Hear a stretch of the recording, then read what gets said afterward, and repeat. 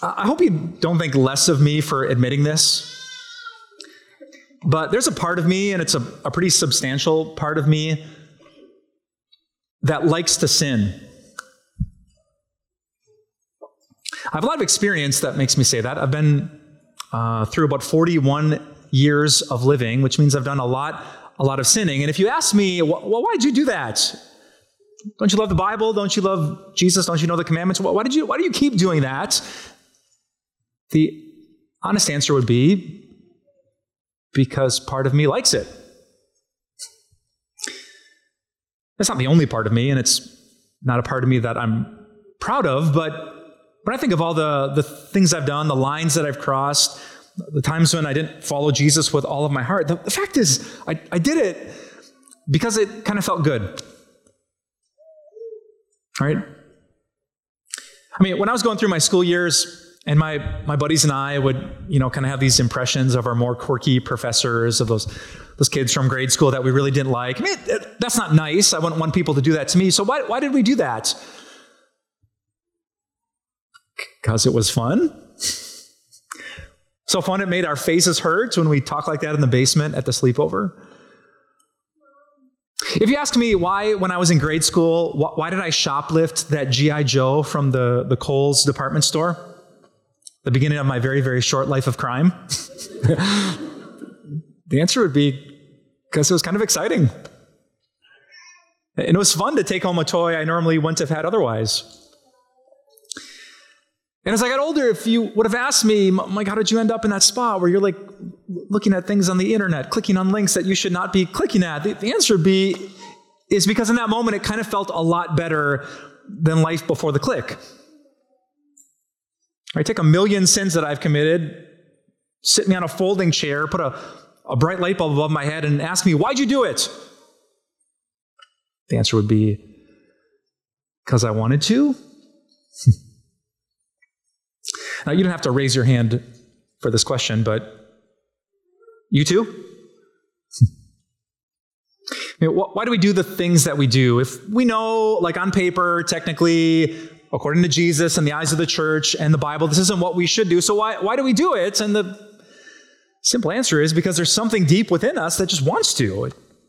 It excites us. It feels good. It's very interesting. It feels much better than the other options of obedience.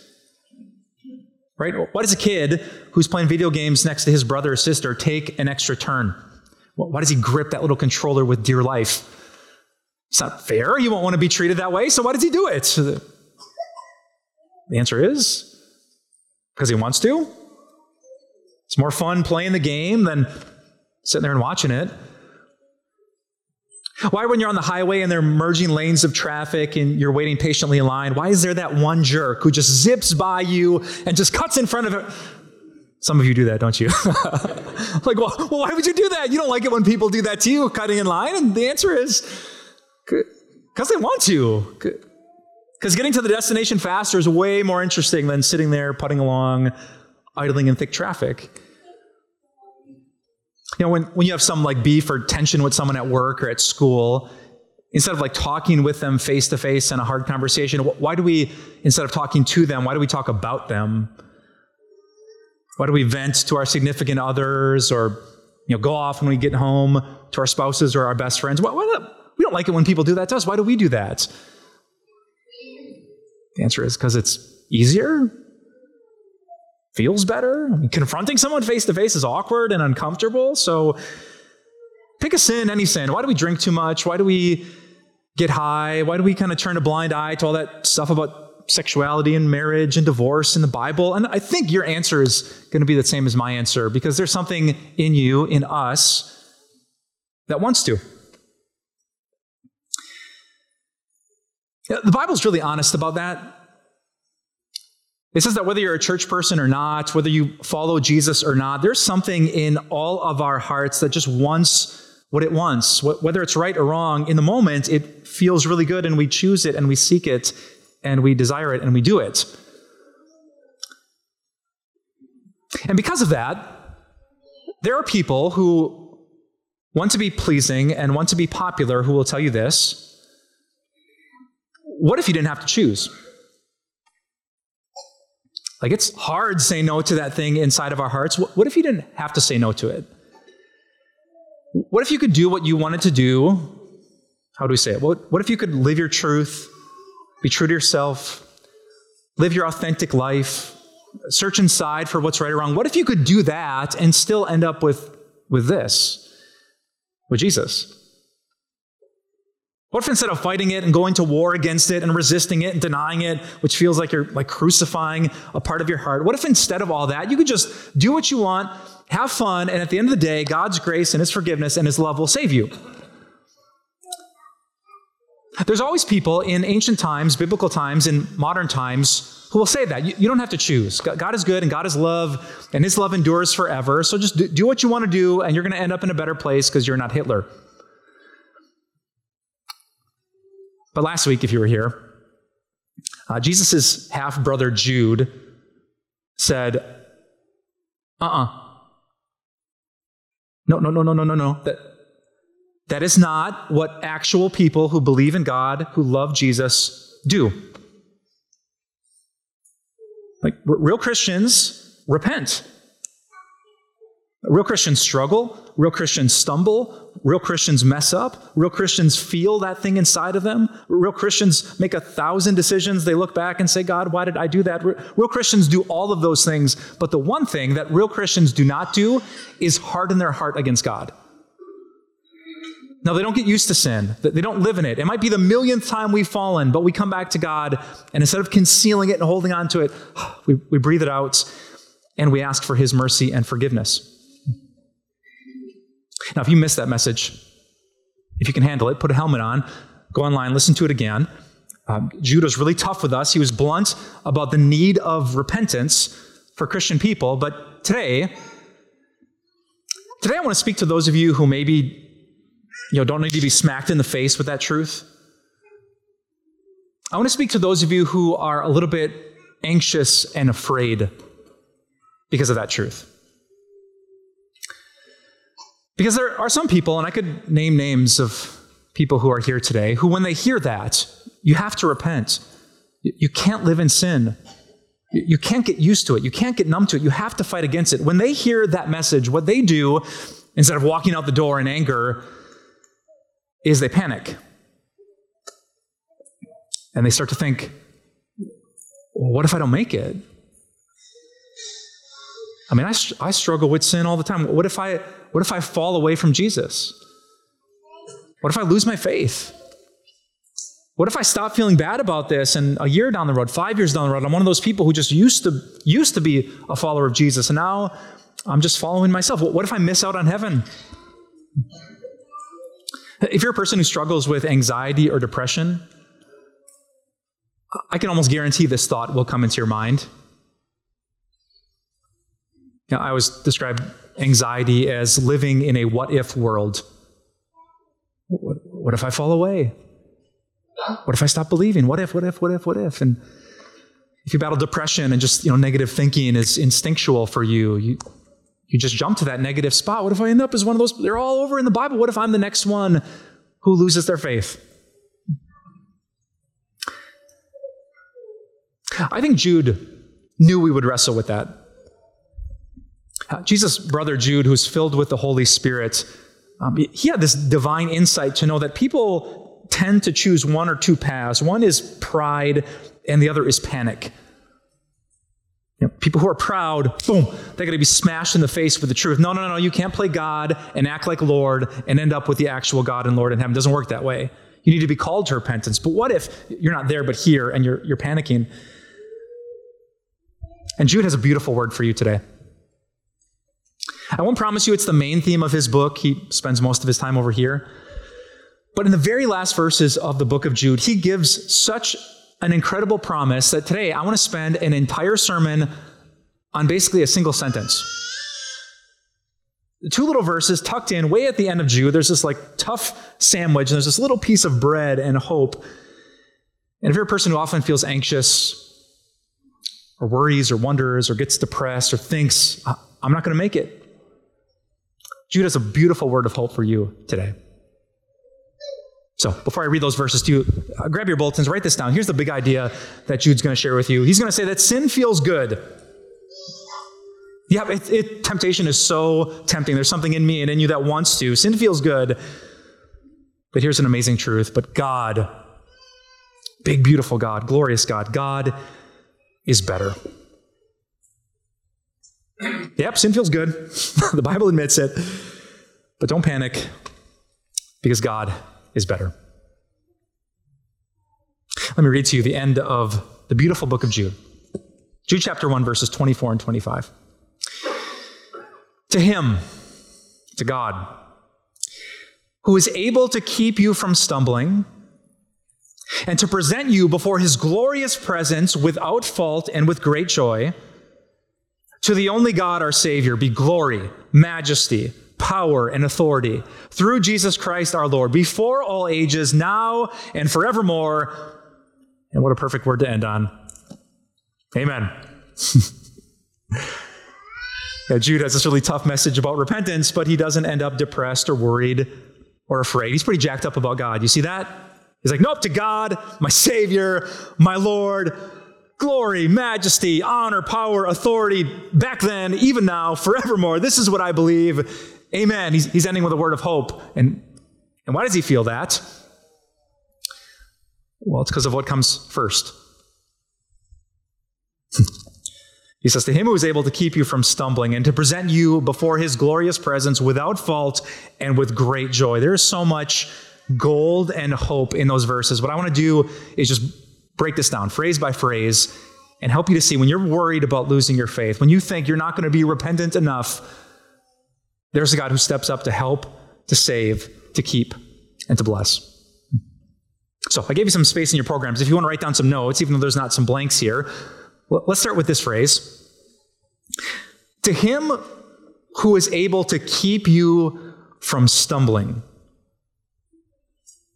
You think, I'm not able to not stumble. Fine. Yep, you're weak, you're sinful, me too. But God is able to keep you from stumbling.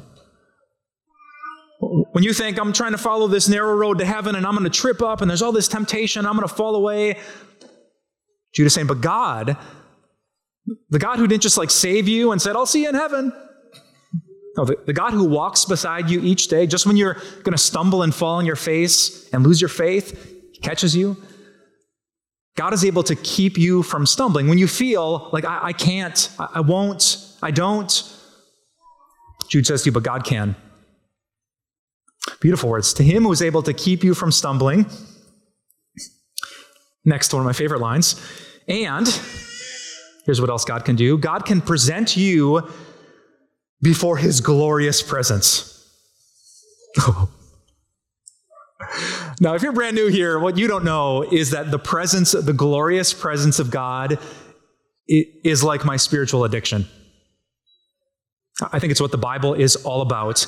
Getting into the presence of God. Because no one gets into the presence of God. No one sees the face of God and says, yeah, okay, I guess I could do this for a bit. No one in the history of heaven has ever yawned. Not a single time. No, do you know what people do when they see God? The word glorious is just a word that means, wow. Oh, the presence of God.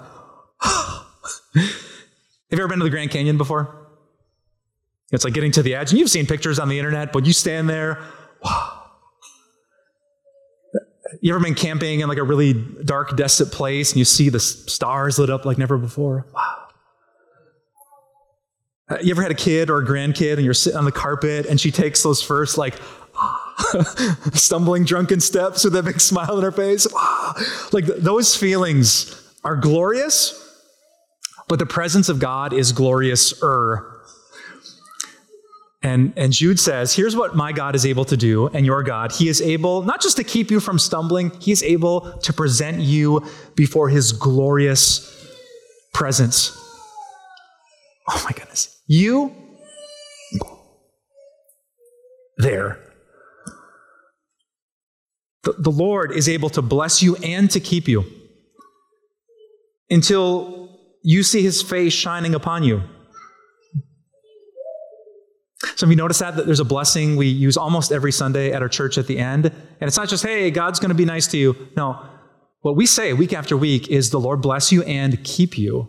The God who saved you and forgave you, may he keep you. Keep you for what?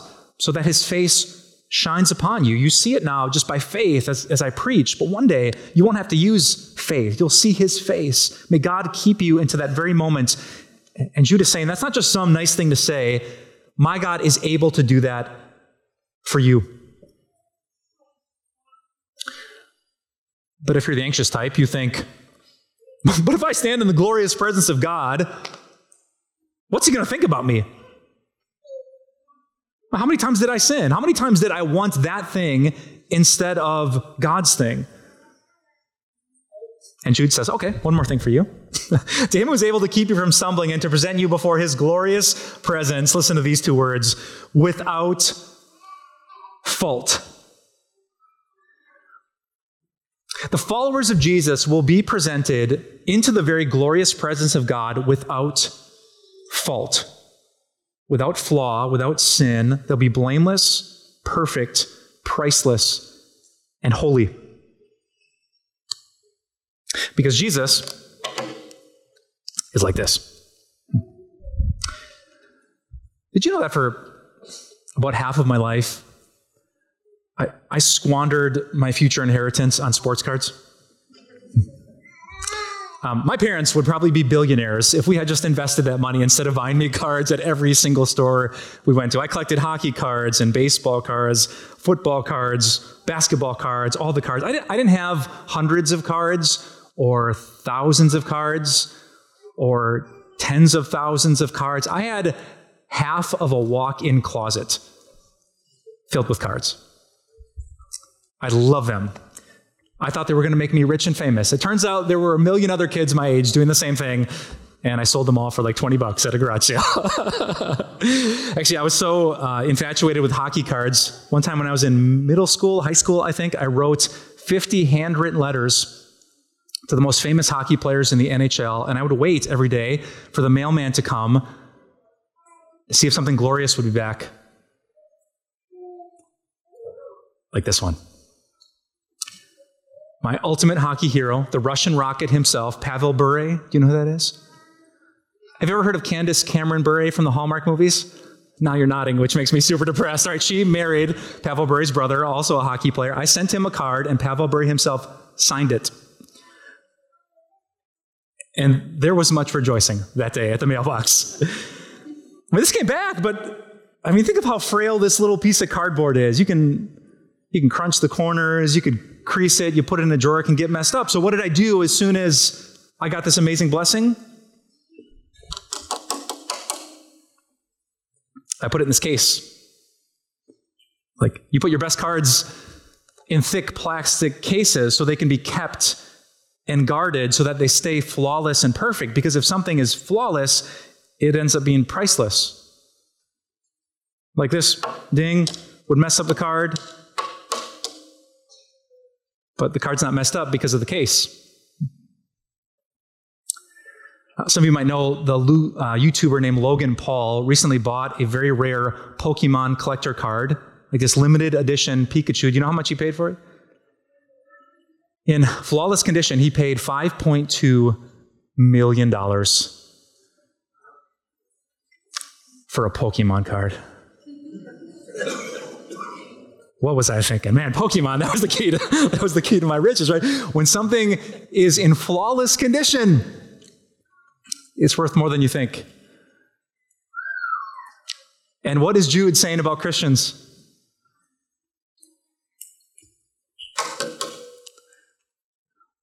He's saying there's something that keeps us in flawless condition. He's saying, you're right, you might be weak, bendable, creasable, stainable, but it's not just you anymore. If you are a Christian, if you are in Christ, guess who is on every single side of you to keep you from being flawed in the sight of God? The case is Christ.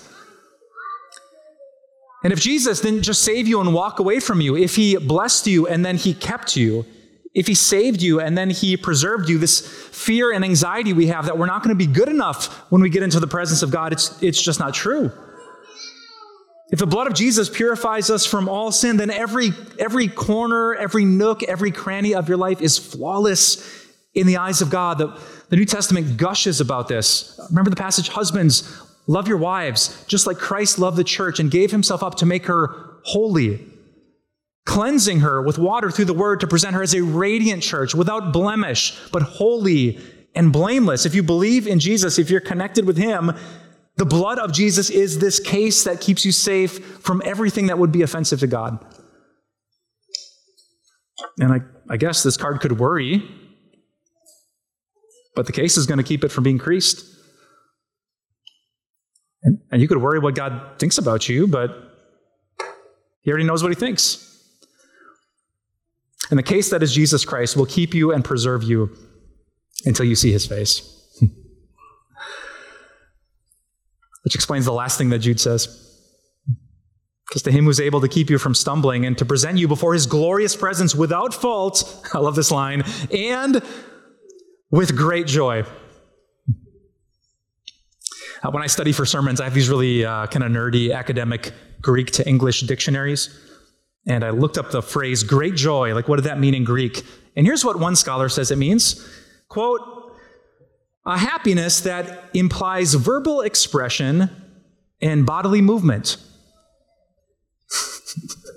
I love that. Professors are funny people, aren't they? A happiness that implies verbal expression and bodily movement. And I wrote in my notes, not German. Right? Not like this stoic, I am happy, you just don't know it. No, verbal expression, I'm saying it, and bodily movement, I'm showing it. If you're like 35, 40 years old, this is what we would do. Woo! We'd raise the roof. If you're like a teenager or 20, you say what every Gen Z person says, you'd say, let's go! Right? Like all the kids do these days. Verbal expression, bodily movement. I'm jacked up about this because my God did not just save me, he kept me without fault to stand before his glorious presence. I don't have to worry about it. I don't have to panic about it. Like I am a child of God. I don't like sin, even though I struggle with it. And God has made a promise to people like me, I'm going to make it. Philippians 1:6, the God who began a good work in you will carry it on to completion. John chapter 10, my sheep know my voice, and no one will snatch them out of my hand.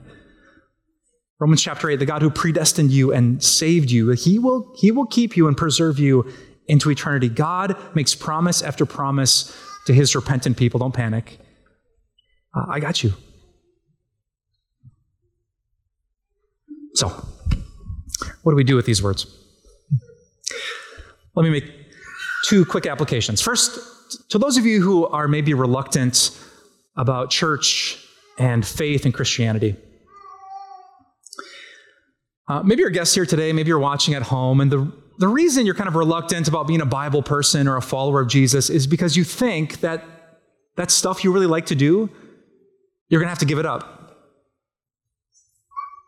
Instead of embracing it, celebrating it, living it, your habits, your words, your relationships, your sexuality, like you're so afraid, well, what kind of life would I have if I didn't do that? Here's Jude's answer. You will lose that, but you will gain so much more. Like, yep, you're going to have to take up a cross, deny yourself, and follow. Jesus one time honestly said, it's going to be like you lose your whole life. But whoever loses their life for my sake, he promised, will gain real life.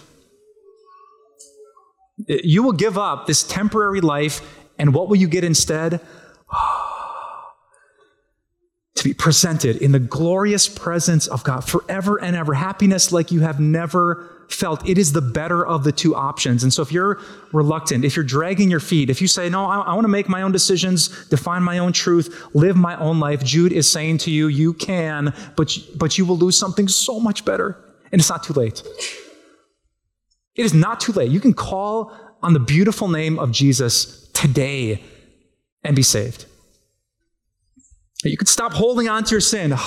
You could breathe it out, confess, and repent, and you could breathe in your immediate salvation through faith in Jesus Christ. If you're on the fence, if this is like your girlfriend's thing, or your parents are super religious, I'm going to tell you today, this is your chance. It's not too late. The gates of the kingdom of God are open for you, and his smiling, shining, glorious face would love to see your face too. But if you are a Christian like I am, if you sometimes think about this thing inside of you that likes to sin, and you wonder, you freak out, you feel anxious, what if I don't make it? Today I just want you to know what Jude says, yes, you will. You will. It's that same sinful flesh that makes you doubt it or question it or wonder about it. But today God has made you a promise by the blood of his Son. You're going to make it. You're going to get to that finish line. Jesus might have you by the foot, dragging you across the line. You might be so weak, you wonder what God's going to think, but he's going to get you, stand you, and God's face is going to shine upon you. Don't panic. Don't be anxious about anything. Don't assume the worst, because our God and our Savior, he is the best. I love the summary of this teaching. To him who's able to keep you from stumbling, to present you before his glorious presence without fault and with great joy, to the only God, our Savior, be glory, majesty, power, and authority through Jesus Christ our Lord, before all ages, now and forevermore. Ooh. It's going to be such a good day. Yeah, there's an old Christian song, pretty popular years ago, I Can Only Imagine. Have you heard it? Like what? Do you ever do that? You ever just try to think ahead? What's it like to see God? What do you do? What do you feel? Do you dance? Do you weep? Do you fall on your knees? Do you chest bump an angel? Do you hug Jesus? Like, what do you do in that moment? And the answer is, I'm not exactly sure, but I do know this. It takes the best, most exciting, thrilling, heart-moving moments of this life, and it exponentially increases them. I thought about that just a month ago. My family and I took a road trip that went through Canada. We stopped in Toronto, and we visited the Hockey Hall of Fame, which is where we saw one of the greatest championship trophies ever. Let me show you a picture. The Stanley Cup. Have you seen it? They keep it in this massive room. It used to be a huge bank lobby, I think. And I think we were the first ones into the room. We stepped in there. Wow. And then what was super cool, after seeing the Stanley Cup and touching the Stanley Cup and snapping a picture with the Stanley Cup, the actual Stanley Cup finals were on TV. And the team that was about to win the championship, the seconds were ticking down. It was so close. And have you ever seen, even if you don't like hockey, you'd love this moment. These guys are just waiting on the bench. 3, 2, 1. They take their gloves. Sticks are flying. Bearded men are hugging, weeping, thanking their parents. They're celebrating with great joy. Verbal expression and bodily movement happened all across the ring. They are so excited. And the Bible's saying it's like that. It's like that. Being a Christian is not easy. It's not always convenient. It's like running a long race. It's like fighting a good fight. It's like being a farmer working long hours in the field. But let your mind imagine to that moment when it's all done, when the seconds of your life tick down and you stand in the glorious presence of God without a single fault, when he looks at you and says, wow. And your heart. And that feeling just doesn't last for one season. It lasts forever and ever and ever and ever. And when we've been there 10,000 years, bright shining as the sun, we've no less days to sing God's praise than when we first began. Jude is no fool. When he ends a tough message about the Christian faith with these words, to the only God, our Savior, be glory, majesty, power, and authority through Jesus Christ our Lord, before all ages, now and forevermore. If you believed it, if you love it, if you want it, then would you join your voice with mine and speak Jude's final word? Amen. Let's pray. Dear God, we thank you for your grace and for your strength. It took grace to send your Son for sinners like us.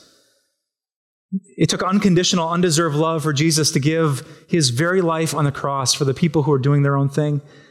We thank you today for your grace that gives us mercy and salvation. And now, God, we thank you for your strength. You're not just a kind, compassionate counselor. You are a mighty, supernatural king who rules all things. The devil may be strong, but you are stronger. This feeling in our hearts may be relentless, God, but you are better. Our questions and doubts about making it to the finish line may be constant, God, but you are infinite. And so we remind ourselves that you are a great God.